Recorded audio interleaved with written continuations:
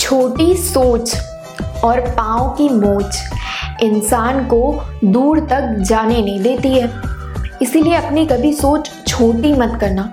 अगर लाइफ में बहुत अच्छा करना है ना, एकदम सक्सेसफुल होना है ना, तो सोच बड़ी करो। सोच कभी भी छोटी मत करो, क्योंकि आप हर वो चीज़ कर सकते हो जो आप सोच सकते हो। इतनी छोटी सोच रख के अपने आने वाले सक्सेस को ख़त्म मत कर दीजिए। सोच हमेशा अच्छी रखिए, हर टाइम पे अच्छी सोच, पॉजिटिव सोच रखिए। आपको भी अच्छा लगेगा, प्लस आप लाइफ में सक्सेसफुल भी हो जाएंगे। क्या फ़र्क पड़ता है, क्योंकि नेगेटिविटी तो पूरी लाइफ में, पूरी दुनिया में भरी पड़ी हुई है। लेकिन अगर आप उस पूरी दुनिया से एक अकेले इंसान हैं जो अपनी सोच अच्छी रखते हैं, तो आप वैसे ही इतने लोगों से अलग हो जाते हैं। इसीलिए सोच बहुत मैटर करती है। आप अपनी सोच हमेशा अच्छी रखिए।